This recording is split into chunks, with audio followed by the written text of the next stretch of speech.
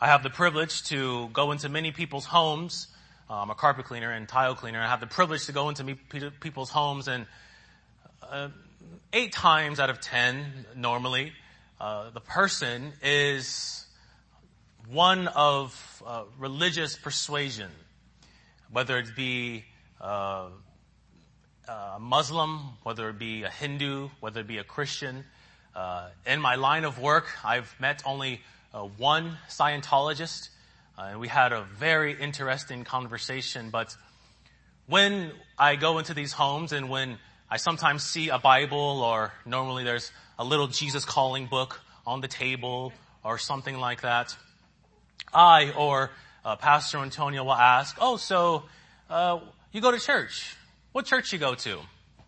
And normally that's how we like to start the conversation, and the customers like that. They like to talk about church and their church and what they're doing. And normally what we ask is, what is your church service like?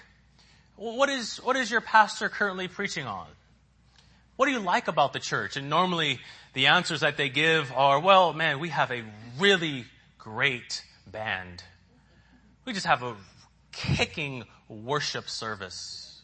Mind you, we learned from Pastor Antonio last Sunday evening that, or 2 Sunday evenings ago, that a worship is all that we do as far as us collectively worshiping together. So when we say worship, it's not just songs; it's the preaching, it's the singing, it's the worshiping with Christ at His table.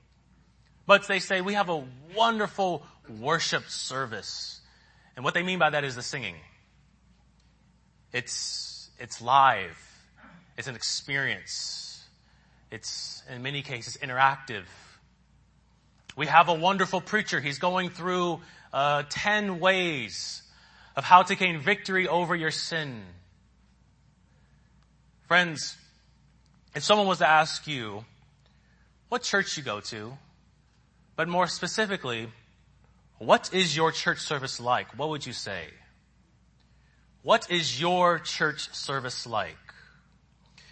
If we were brought a group of strangers into the church, men and women who had no experience with Christianity or the church service or a church service, I imagine one of the things that might be most surprising to them is how focused the worship service is on words. How focused the worship service is on words. It's evident as you look around that we don't have multiple screens hanging on the church walls. We don't have quotes, different Bible verses on the walls. There's not different colors on the walls. We don't have a big stage or an elaborate pulpit. We don't have 3 guitars and a saxophone and a bass on the stage. We don't even have a bookstore or Starbucks in the back for you to drink coffee when the service is done. In all honesty, there really isn't anything here that would completely knock your socks off other than what we say. There's nothing here that would blow you away other than the words that we speak. Everything we do in church, in this church, centers around words. From what we sing, from what we pray, from the scriptures we read, to what text the preacher preaches from. We all center around certain specific words. Words play a big part in our worship service. And I imagine if the stranger was to evaluate our church service, they would say that our service isn't anything about religious rituals. Reformation Bible Church wasn't about performance. There were no pictures to look at. But it's all about proclamation. In spite of there being some sort of experience, there is a great proclamation. from the preaching or from the opening of the pastor's prayer to the very ending of the pastor's benediction, there is a proclamation that we all are heralding together. That there is something that we are saying together. That we're not worried about ritual, experience, performance. We're worried about saying one thing with one voice. From the beginning to the end of the service, we are all proclaiming something. So what are we proclaiming? Who are we proclaiming? And why are we proclaiming it? Our text today answers those questions. If you have your Bibles, and you do, and you've already been there, I'm sure, we are starting a new series in John's first letter, 1 John. And to give you some background, 1 John was written around the early 90 AD to most likely a group of churches. John writes these letters with great earnest because false teachers have crept into the church and they're seeking to lead God's people astray. Thus, many scholars believe that 1 John is a polemical letter. 1 John, or John in 1 John, is being a great apologist. He's defending the faith against those heretics who are trying to destroy the faith. But in light of these great polemical arguments that John gives, he's extremely pastoral. Throughout the letter, he refers to the people in these churches as his little children. He looks to them as a father would his children. And in doing so, he must remind them of what it means to be united to Christ by faith. What does it mean to have a God who is light and to walk in that very same light? That those who are in Christ don't walk the old paths of sin and darkness. If you have been saved by the precious blood of Christ, then you don't do the very things that slit your husband's throat. But this letter has much encouragement as well. He reminds them that if they do sin, then they have one who is an advocate before the Father. That he assures them in light of their greatest sin that grace in Christ is even greater, is much greater, it's superior. That Jesus Christ pleads on our behalf before the throne of grace. He assures them that sin is not and will never be what defines a Christian. Although we do sin, we are not defined by our sin. Therefore, we should not walk in sin, but walk in the light. And Christian assurance is the ultimate purpose of this letter.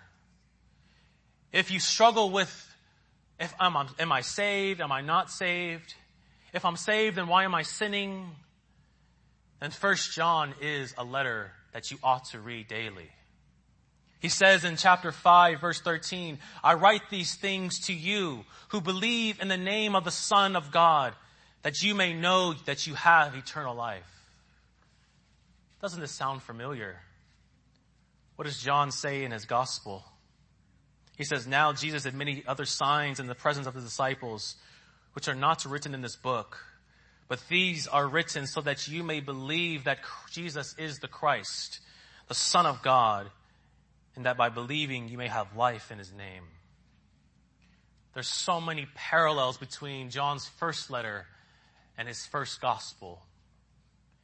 It's almost as if one was reading the Gospel of John and said, if there's any way, John, where you can condense what you're saying, is there any way where you can just summarize those chapters in the Gospel of John? Can you do that for me? And he says, yes. Here's a letter that might be of some encouragement to you. And friends, what John wrote in the early 90s AD is still speaking volumes today. that this letter is just as important as it was in that time as it is in our time today. So saints, if you have your Bibles, and if you are in 1 John, let's stand for the reading of God's Word. And we will just consider the opening verses of 1 John this morning, verses 1 through 4. The Word of the Lord says this: "That which was from the beginning, which we have heard, which we have seen with our eyes, which we looked upon and have touched with our hands concerning the word of life. The life was made manifest, and we have seen it, and testify to it, and proclaim it to you, the eternal life which was with the Father and was made manifest to us. That which we have seen and heard we proclaim also to you, so that you too may have fellowship with us. And indeed, our fellowship is with the Father and with His Son, Jesus Christ. And we are writing these things so that our joy may be complete." Saints, you may be seated. This morning, to help us with these 4 glorious verses, I have just 3 simple points. Number 1, the who. Number 2, the what. And number 3, the why. The who, the what, and the why. And this is all coming from or gleaning from our proclamation. John here in these opening verses is proclaiming something. So who is he proclaiming? What is he proclaiming? And why is he proclaiming it? Let's look at the first point, and that is who. The who. Friends, as we read the opening words of 1 John, we might be taken back with how it begins. For John begins his letter in an unusual way, does he not? He doesn't begin his letter like the Apostle Paul in Ephesians or Colossians, giving thanks to God for the people whom he's writing to. He doesn't begin his letter like Peter in 1 Peter, greeting his hearers with love. But rather, John begins his letter by proclaiming that sweet science of the person of Jesus Christ. Rather than a greeting, and rather than thanking God for his hearers, we begin this letter in the ages of eternity. Look with me at verse 1. John says, "That which was from the beginning."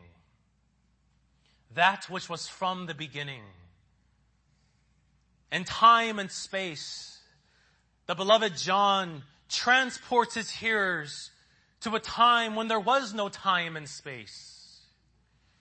He turns back the clock, as it were, and before the heavens and before the earth, before there was darkness and light, even before there was matter and before there was a beginning, he says that there was God. Before the dawn of the beginning, the eternal Son was there. That which was from the beginning is our Lord Jesus Christ. Immediately, he wants to proclaim the divinity and the deity of Jesus Christ. He's going straight at the heart of the matter. And if you know your Bible well, then you know that these opening words of 1 John should sound familiar to you. For what does John say in the opening of his gospel? In the beginning was the Word, and the Word was with God, and the Word was God. The opening words of 1 John echo the opening words of the Gospel of John. He's saying pretty much the exact same thing. John opens both his gospel and his letter, first letter, proclaiming and defending the deity of Christ. And the way he does that is by identifying the pre-existence of Jesus Christ. Again, he says in verse 1, that which was from the beginning. In verse 2, he says, proclaim to you the eternal life, which was with the Father. There's something that John is doing here in these opening verses. With just these 2 phrases, John is echoing the opening words of Genesis 1, in the beginning, God. Jesus Christ is the eternal Son. who from all eternity dwelled in perfect fellowship with the Father and the Spirit. He is the pre-existent one. He was there in the beginning. In fact, if you were to go to the garden, if you were to see the rivers, see the trees, see the fruits, see the animals, the Father would say, this was all made through my Son. He was in the beginning. He was there because through him, beginning came into existence. No verse captures this better than Proverbs 8. Before the mountains had been shaped, before the hills I was brought forth. Before he had made the earth with its fields, or the first of the dust of the world. When he established the heavens, I was there. When he drew a circle in the face of the deep, and when he made the skies above, and when he established the fountains of the deep, when he assigned to the sea its limit, so that the waters might not transgress his command, when he marked out the foundations of the earth, and hear this, then I was beside him. Like a master workman, I was his delight, rejoicing before him always. Before there was something, there was Christ. Before there was anything in this world, there was the Son. Jesus Christ is the eternal, timeless one. He is the one whom Augustine says in his Confessions, your years do not come and go. Your today does not give way to tomorrow, nor follow your yesterday. But your today is eternity. Jesus Christ does not have a today. He does not have a yesterday. He doesn't have a future. His today is eternity. He stands before time and space, before matter and existence, before beginning and nothing. There was Jesus Christ. Think about that, friends. We can imagine, can we not, something never ending. It's simple. That something just goes and goes forever. But imagine something that never had a beginning. Something that never came into existence. Something that was not caused from another one. We are out of our depths. But this is who Jesus Christ is. He is the eternal, pre-existent one. Jesus Christ is truly God. But when we say that Jesus Christ is truly God, we don't mean that he's a God in the midst of other gods. That he just happens to be one God in a pantheon of deities. It doesn't mean that Jesus became God. Out of a lifetime of good works, he was elevated to divinity. But I think the words of the Nicene Creed say it best. That Jesus Christ is God of God, light of light, true God of true God. Begotten, not made, being of one substance with the Father, by whom all things were made. Jesus Christ is the eternal Son of the eternal God. And if you read any works from the patristic or medieval period, you would see that one of the ways that they argue for the divinity of the Son is simply identifying what it means for him to be Son. If we were to defend that Jesus Christ is God, then we must first understand what it means for him to be Son. He is the Son of the eternal Father. Just as if you were to ask, what is the son of a human? Or what is a son of a duck? What would you say? A duck. A human. The son of a duck is a duck. The son of a bird is a bird. The son takes on all of what it means to be a bird, to be a duck, to be a human. And this argument follows clearly from what we see between the relationship between the Father and the Son. If the Father is infinite and eternal, then his Son who shares in his same nature, is infinite and eternal.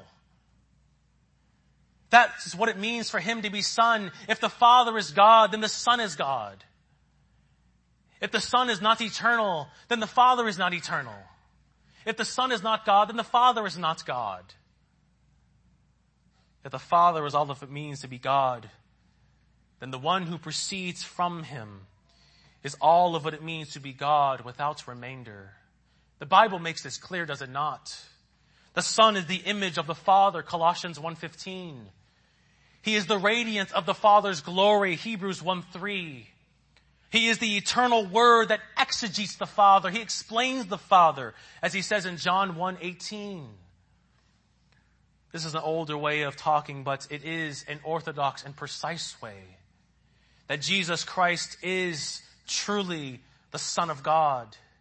And if he is the Son of God, then he is God in and of himself.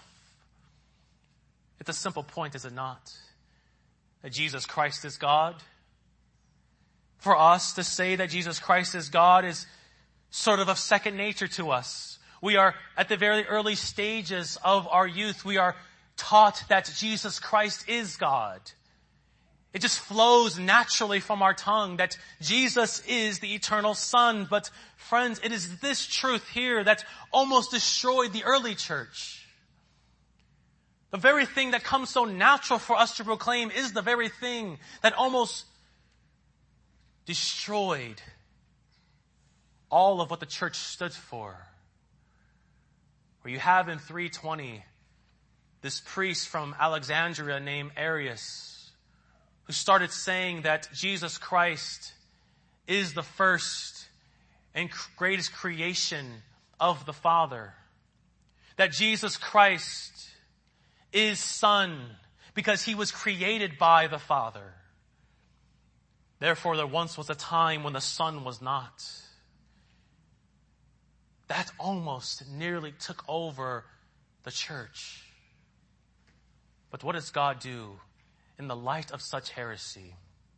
He raises up men like Alexander of Alexandria. He raises up men like Athanasius, who says that Arius, if you are to believe that the Son is created, then you're believing that the Son is a creature. Thereby, our salvation is of no use. You see, Arius' Savior is no Savior at all. If Jesus Christ is not truly God, if he is not one substance with the Father, then we have no hope for salvation. This truth of Christ's divinity is what the early church went to great lengths defending. For us to stand and be in this building to proclaim that Jesus Christ is God of God, light of light, true God of true God. Because saints, it is that proclamation is of utmost importance, is it not? Jesus says in John 8:24, I told you that you will die in your sins. For unless you believe that I am he, you will die in your sins. If you don't believe that Jesus Christ is God, then you will die in your sins. And saints, what a scandal this was in Christ's day. Jesus says in John 8:58, truly, truly, I say to you, before Abraham was, I am. So they picked up stones to throw at him. The Pharisees and scribes knew exactly what Jesus Christ was saying. They knew exactly what he was proclaiming, that he was and is truly God. Not merely that God was his Father, but if you've seen him, you've seen the Father. That he is the image of the Father, that he and the Father are one. And saints, that scandal that was in Christ's day is still a truth that's rejected in our day today, is it not? From Muslims to atheists to Hindus to Buddhists, they will allow Christians to believe anything they want concerning Christ, but they can't believe that Jesus is the Son of God. He can be a great moralist, he can be a great teacher, but he can't be God. But friends, This is what our salvation hinges upon. We must declare that Jesus Christ is God. For when we consider the message of the gospel, we must not reduce the message of the gospel, the story of redemptive history, of a mere man-savior. But salvation is a story first and foremost of the God-Savior. It is not a man who comes from heaven to save us, but it is God in the flesh who comes to save us. It is the second person of the Trinity that saves us. Not a mere man, but God and God alone. Salvation is rooted first and foremost in God alone. And as Christ lived, he truly lived as man. But it was his divinity that added worth to his perfect life. As Christ died, he died as very man, but it was his divinity that upheld and added value to his sacrifice. No mere man can save you, but a God-man can save you. Friends, when we think about Jesus Christ, we first and foremost must affirm his deity. No matter how simple that is. No matter how much of the ABCs of Christianity that is. We must get this right. That he is that which was from the beginning. And that is the first point the disciple wants us to get clear. That Jesus Christ is the eternal Son of the eternal God. He is the great I am, the one whom all things owe their existence to. He is the who of the proclamation. Now let's consider the what of the proclamation. After the disciple John has set forth the pre-existence of Jesus Christ, he now gets into the heart of the matter. We began in eternity past. Now John moves us forward into history. And we see in verse 1 the true humanity of Jesus Christ put on display. He says in verse 1, which we have heard, which we have seen with our eyes, which we looked upon and touched with our hands. John is saying that which was from the beginning. Think about this. We saw him. The pre-existent one. The one who was before time and space and matter and beginning. We saw him. The one who said, let there be light. We heard him preach. The one who was incomprehensible. We gazed upon him and we studied him. The one who dwells in unapproachable light. We saw him with our very eyes. The one who is invisible. We touched with our very hands. Now, why does John feel the need to mention this? Why does he say and go to great lengths to talk about seeing and hearing and touching Jesus Christ? Because during the time of John's writing, there was a group of men named the Gnostics who were going around and who were twisting the Word of God. And the central claim of the Gnostics was an opposition between spirit and matter. Now stay with me here. They said that spirit is good. And what they mean by spirit is anything that's immaterial. For example, the things that you can't touch, the things that you can't smell, the things that you can't see, the things that you can't taste. For example, our spirit, our souls. Those are good. But the matter, those things that you can touch, that can see, that you can hear, that you can taste, those things are evil. For example, our bodies. And what we need most in this life is we need our spirits, which are good, to be freed from our bodies, which is evil, in order for us to have true happiness. There was another group called the Docetists who said that Well, since Jesus Christ is the eternal Son, then there's no way that he could take on that which was evil.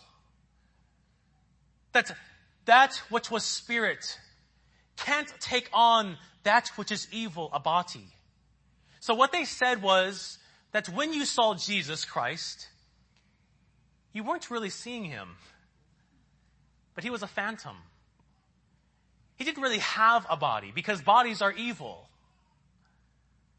And here, by John saying that we touched, we saw, we heard that which was from the beginning. Essentially, he's slicing to pieces heretic after heretic, argument after argument that claims that Jesus Christ did not truly come in the flesh. He's tearing down every heretic that's saying that the Eternal One did not take on a body, that spirit did not take on matter. Here he says that the eternal Son of God assumed that which you view as evil. He took on that which you view as the most detestable thing, that the one who is true light took on a body. The eternal experienced the temporal. The timeless came into existence in history. The disciple says that for over 3 years, every second of every day, I saw him face to face. I was with him from morning to evening to night. He says, I heard him. I heard the Eternal One speak. I listened to his parables. I heard his teaching. He taught me how to pray. He says, I touched him. I leaned upon him at the Last Supper. Thomas placed his hands on his side. I felt him. I was there when he got hungry. I was there when he got tired. I saw him weep over his friend Lazarus. I saw blood come from his wrists and his feet. I saw him in agony and pain as they whipped him. Friends, essentially what John is saying is that Jesus Christ was made like us in every way, yet without sin. That Jesus Christ was of the very life of humanity. That he was blood of our blood and flesh of our flesh and bone of our bone. He says, I saw him. But not only me, there are 12 others that saw him.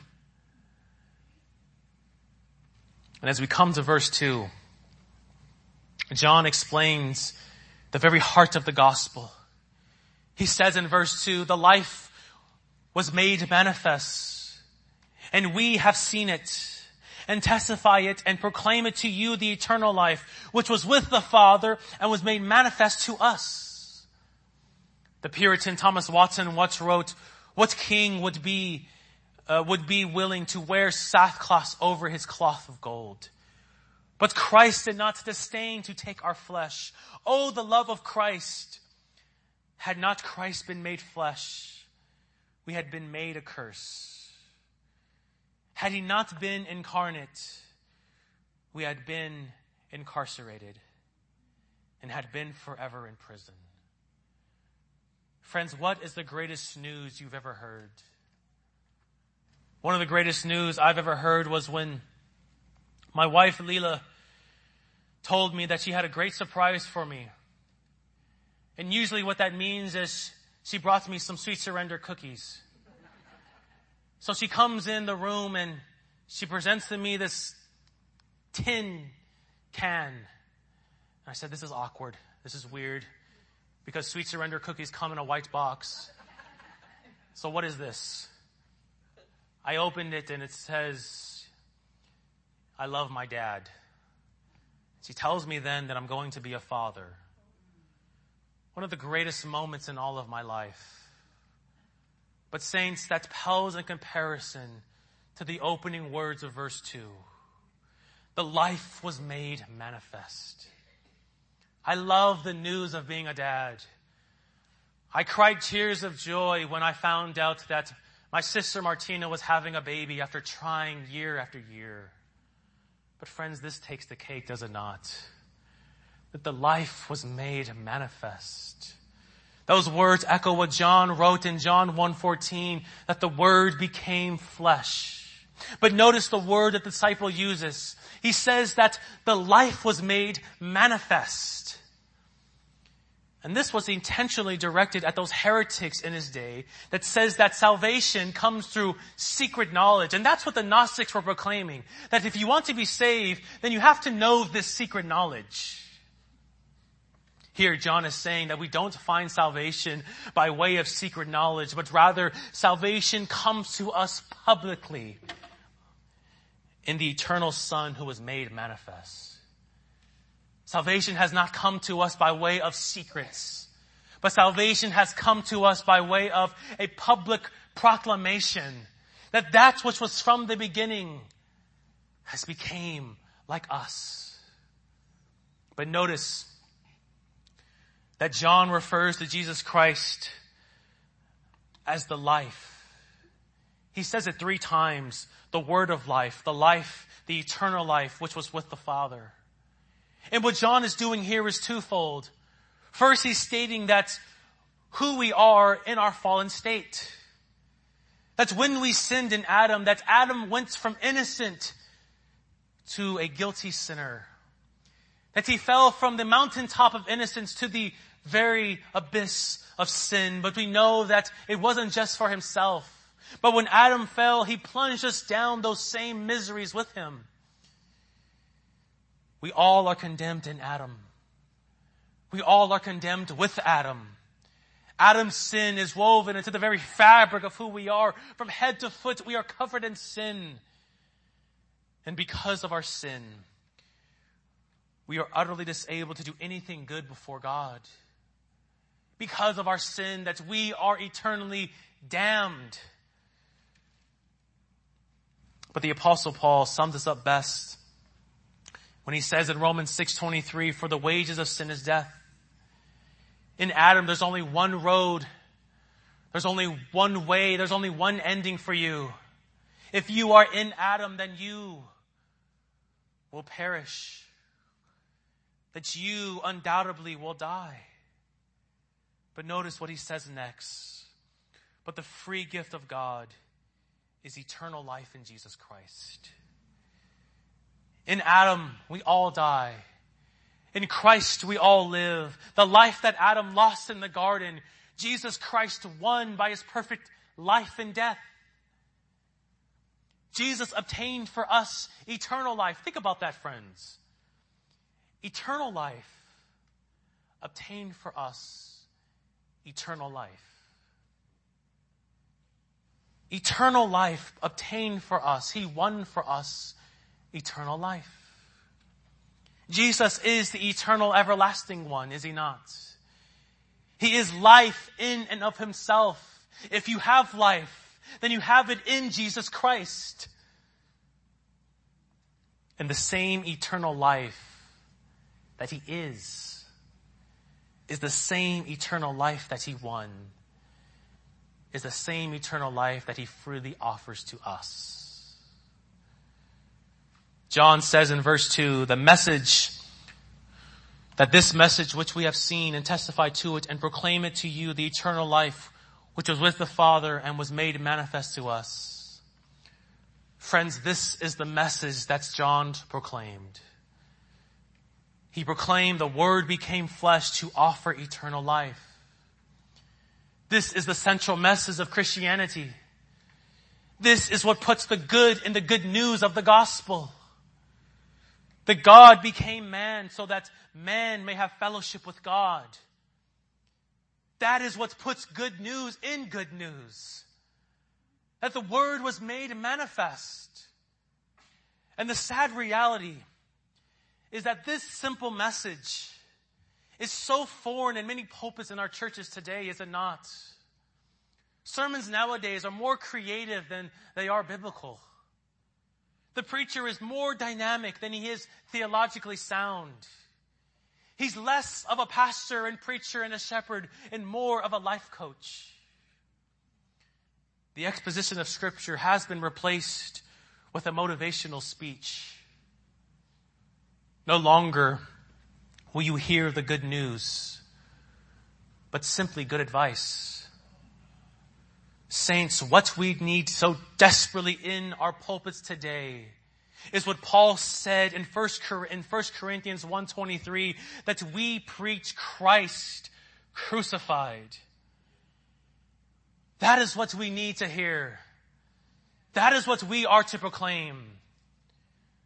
I don't care if you know this top to bottom, if you can recite the gospel inside out. Your soul needs to hear every single day, every single Sunday, that the Word became flesh and He dwelt among us. And by His life, by His perfect death, by His resurrection, that we have a surety that we have life, eternal life. We preach not a budget. We preach not a preacher. We preach not social justice. We preach not a political agenda. But we preach Him who was eternal became a bleeding Savior. That is what we preach. That is the proclamation of the gospel. Not simply just another way in the midst of other ways. Not just simply another theory of philosophy. But Jesus and Him alone. He is the heart of the gospel. He is the gospel.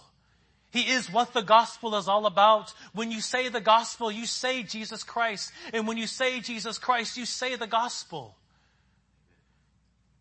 The Apostle Paul said in 1 Corinthians 2:2, "For I desire to know nothing among you except Jesus Christ and Him crucified." I desire to know not some vague philosophy that tells us about how the universe came to be, but Christ and Him crucified. Christ and Him alone. And saints, this is the message that we are to proclaim. That the eternal Son became man so that in Him we may have eternal life. Do you have that desire to know Christ?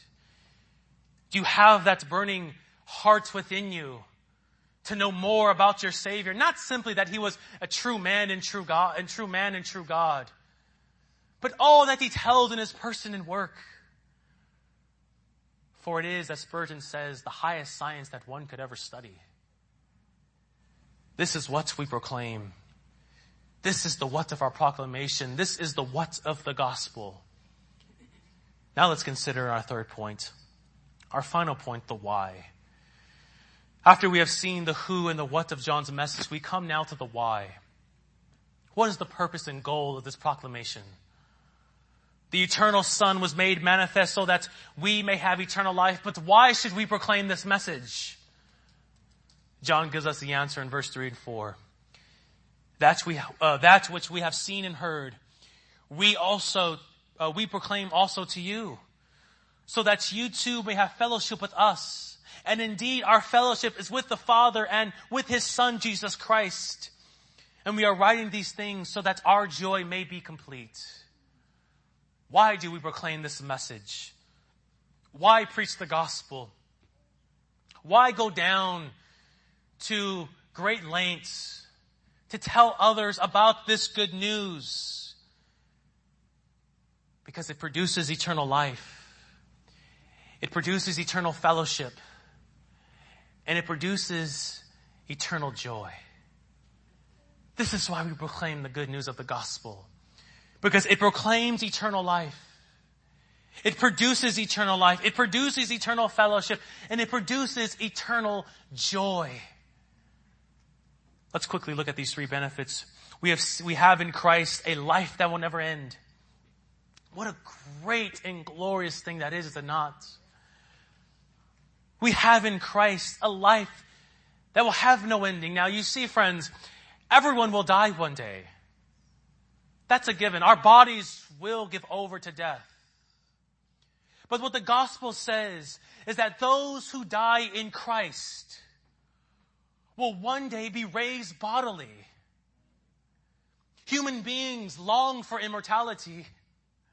In fact, we all get on these keto diets and Atkins diets and carnivore diets for us to live these long lives.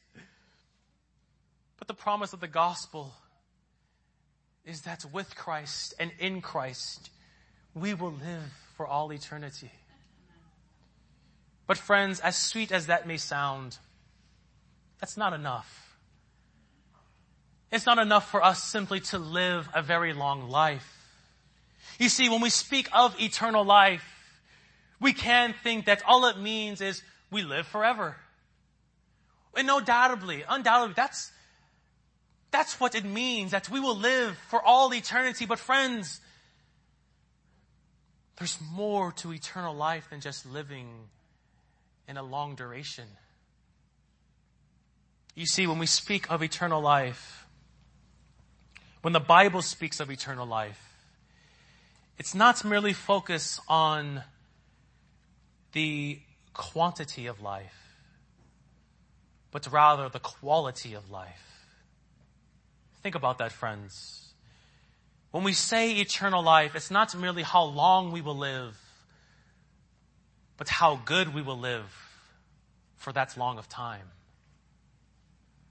Jesus said in John 17:3, "This is eternal life, that they may know you, the only true God, and Jesus Christ with whom they sent." Now stay with me here, friends, because this is important, and I was excited when I was preparing this. What is eternal life according to Jesus Christ? It is to know and to have fellowship with the Father, Son, and Spirit. That is eternal life. It is to have fellowship with the triune God. This is what John says in our verses this morning. Indeed, our fellowship is with the Father and with His Son, Jesus Christ. Eternal life is to know God and to know Him truly, to know Him in a more intimate way. This eternal life, this fellowship with God is what Adam enjoyed in the garden. Adam enjoyed perfect communion with the Father, Son, and Spirit. And if he fulfilled his end of the covenant of works, then he would receive the gift of a heightened communion bond, where he and God would be in a never-changing state of love and peace. A perfect communion bond between the Father, Son, and Spirit. But when Adam fell, hear me now, what he ultimately lost was that perfect life that he shared in the Trinity. When Adam fell, what he lost was that perfect life that he shared in the Trinity. He lost communion with God. And what we see after Adam's fall is God made a promise that yes, His Son would bruise the head of the serpent, but also that His Son would come and bring humans back into a share in the communion of the Trinity. Friends, this is what it means to have fellowship with God. It is to share and to participate in the very life of God. It is the Father, Son, and Spirit who dwell in fellowship, perfect fellowship with one another. And what we are given as a gift from Christ is a share in that perfect fellowship that the Holy Trinity enjoys. We are adopted sons and daughters by grace, are we not? And by faith in the Son, we know that we are united to the Son. And since we are united to the Son, then we enjoy and participate in the mutual love relationship between the Father and the Son. That's what it means to have life in the Trinity. Friends, this is what it means to have fellowship with God. This is what humanity was created for. As one theologian said, God made us so that He can be our Father in a way that reflects His fatherly relationship with His Holy Son. The Father sends forth His Son, who becomes our brother, so that we can become the sons, sisters, and brothers, and thus the sons and daughters of God the Father Himself. You might have never heard of something like that before, but when you think about our union with Christ, our union with the Son, it is to share in that mutual love between the Father and the Son. It is to share in the very life, the perfect life of the Trinity. And friends, this has great applications of how we are to relate to one another in the church. We are to reflect and mirror the love relationship that we have with God. John says in verses 3 and 4, that which we have seen and heard, we also proclaim to you, so that you too may have fellowship with us. It is the basis, and it is upon this basis of our fellowship with the Father, Son, and Spirit that we have fellowship with one another. The more we grow in our love and communion with God, the more we will grow in our love and communion with one another. The Bible is clear that we are commanded to love one another. And the basis of that love is not that we have the same baseball team that we are fond of. Not that we worked in the same arena. Not that we have the same friends, but the basis of our love, the basis of our communion with one another is that we share in one Lord, one faith, one baptism, and one God the Father of us all. That is why we are to love one another. And lastly, we see the proclamation of the good news our message produces. The proclamation of the good news of the gospel is that it produces joy. John says in verse 4, and we are writing these things so that our joy may be complete. These words echo what Jesus said in John 15:11. These things I have spoken to you that my joy may be in you and that your joy may be full. Joy is a fruit of the Spirit that the Spirit produces in us. And there's no doubt that joy can be produced in many things, whether it be possessions, personal achievements, music, recreations. We all can find joy in something. But what John has in mind is not some temporal, earthly joy, but an eternal joy. A joy found only in God. A joy that's unique only to those who have fellowship with God. And a joy that we have as believers, the joy that we have as believers is simply knowing and sharing in the fellowship of God. Saints, this is where we are to fix all of our affections. What joy is it to know that God is our Father, that the Son is our Savior, and that the Spirit is our closest companion. Our joy is in God alone. Think about that, friends. We get excited when we know that our boss knows our name on a first name basis. We get excited when we see someone who is of great stature to us identify us and know who we are. But the God of heaven and earth calls us His children. I don't know about you, but that should bring such joy. It brings such joy to me. David said in Psalm 16:5, the Lord is the portion of my inheritance and my cup. You support my lot. The Apostle Paul says in Philippians 3:8, more than that, I count all things to be lost in view of the surpassing value of knowing Christ, Jesus my Lord, for whom I have suffered the loss of all things, and count them but rubbish, so that I may gain Christ. The question I have for you, friends, is when you consider the greatest joys in your life, where does God rank? I have a 10-month-year-old baby, and he is the joy of my life. And as a parent, and I can speak of this now, we have the tendency to put our children ahead of our wives, even ahead of our love for God.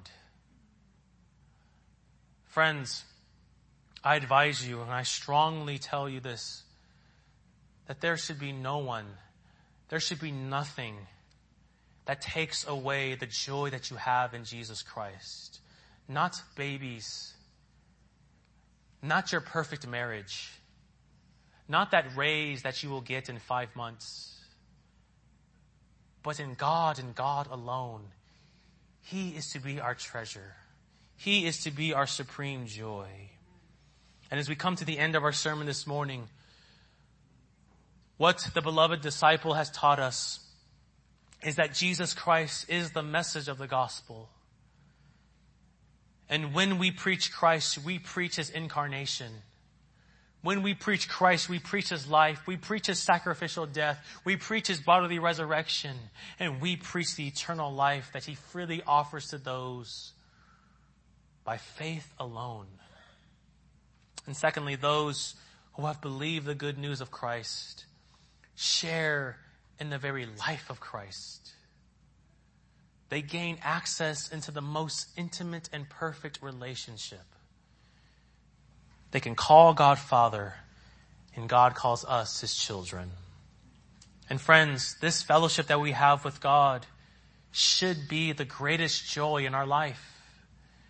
I remember Pastor Antonio telling us a while ago, but it always stuck with me, that we as Christians should be the happiest people on earth.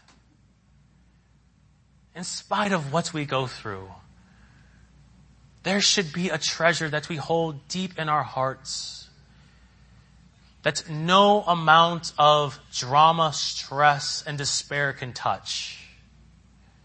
Saints, as we close, I just leave you with some questions to consider. Ask yourself, are the purposes for which John is writing these things the same purposes and experiences of my life? Do I find joy in God? Are you experiencing and fellowshipping with your brothers and sisters of the faith? Do you enjoy talking with your brothers and sisters of the faith? Are you proclaiming the message of Christ? I'm so thankful that Pastor Antonio asked us now, whom have we sharing the gospel with? Because a verse like this should challenge us.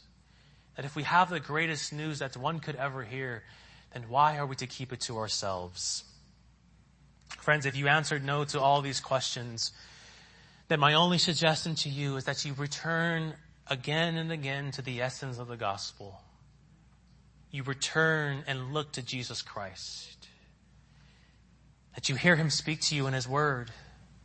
That you study what he has accomplished for you in his perfect life, death, and resurrection, so that you may enter into the joy of our Savior.